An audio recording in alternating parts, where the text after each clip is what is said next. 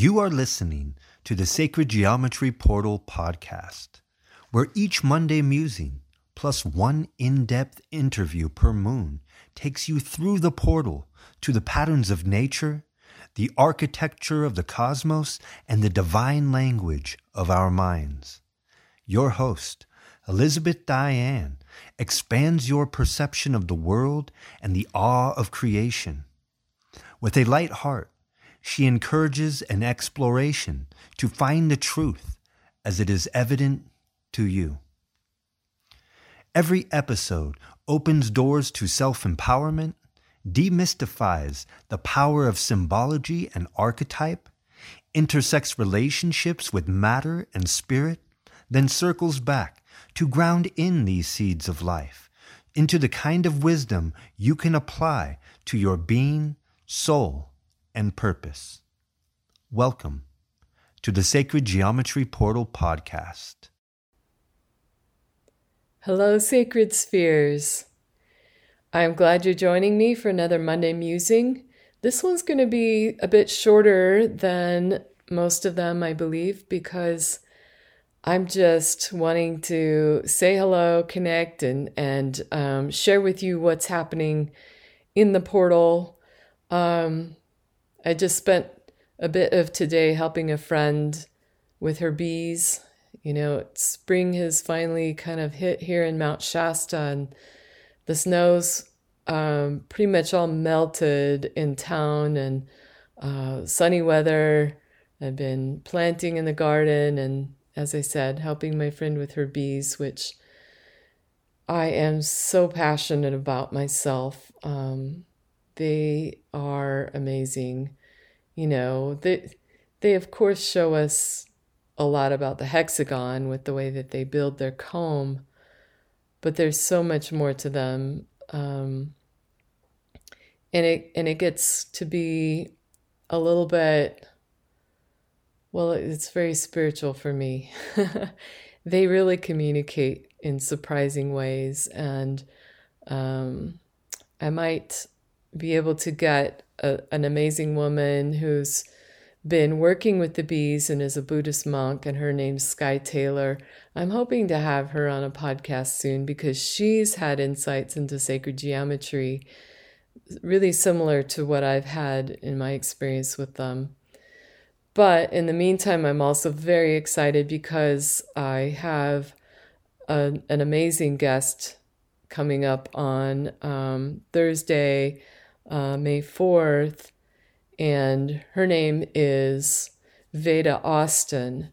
She's a water researcher and has been doing incredible experiments that really demonstrate, to a greater degree than I've seen anywhere else, how water is holding memory, but also really seems to be very conscious.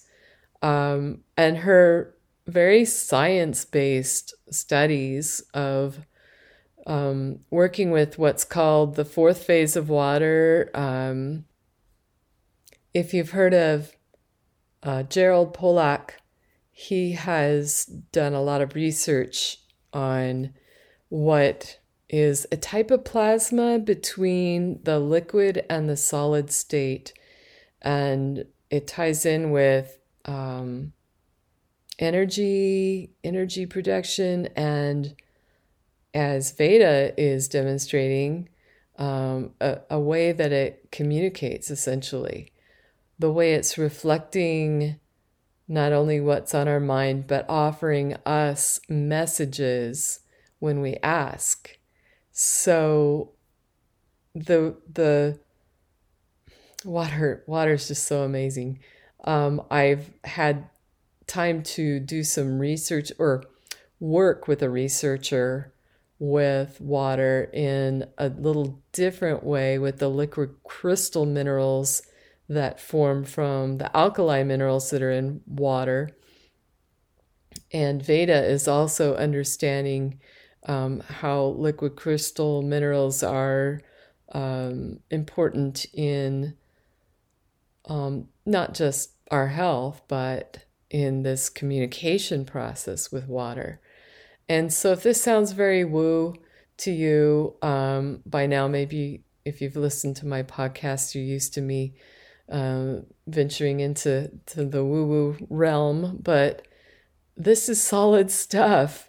What Veda's doing, she has this pretty rigid protocol for retesting like 50 times the same situation, or if she's studying a word or a symbol or a concept or something with the water, she'll repeat it the same way 50 times and photograph the results before she'll make any conclusions. And then she still keeps an open mind. So she's very science-based. And her methods are different than Masaru Emoto, who I've mentioned in a previous podcast on fractals. But many people are familiar with his work. He tends to be working with polarized words and their effect on water.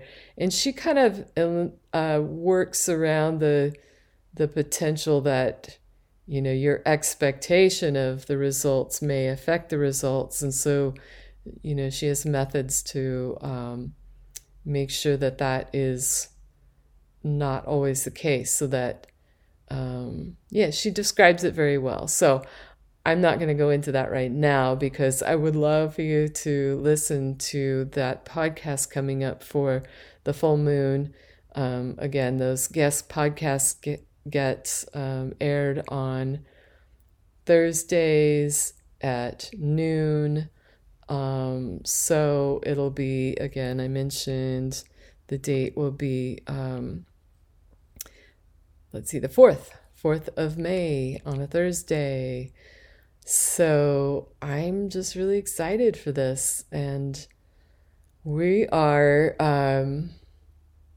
I think, on the precipice of insights that can lead us into a really beautiful future and time inhabiting planet Earth if we listen to people like Veda and expand our knowledge and apply it in ways that help each other and help the planet. And when that knowledge is in the hands of people, all of us, when it's, just widespread and we can all work with it because this is so easy to work with, I think it has big implications. So tune in with me again and mark your calendar for May 4th if you want to listen in to Veda and I. All right. That's it for now. Tune in soon, and I'm wishing you all the best. A beautiful week. Until next time, I will see you in the portal. This podcast has been a production of Sacred Geometry Portal. Dive deeper into the portal by subscribing at sacredgeometryportal.com. Find opportunities to learn directly with Elizabeth by going to Sacred Geometry Portal on Patreon. Infinite fractal blessings, and thank you for listening.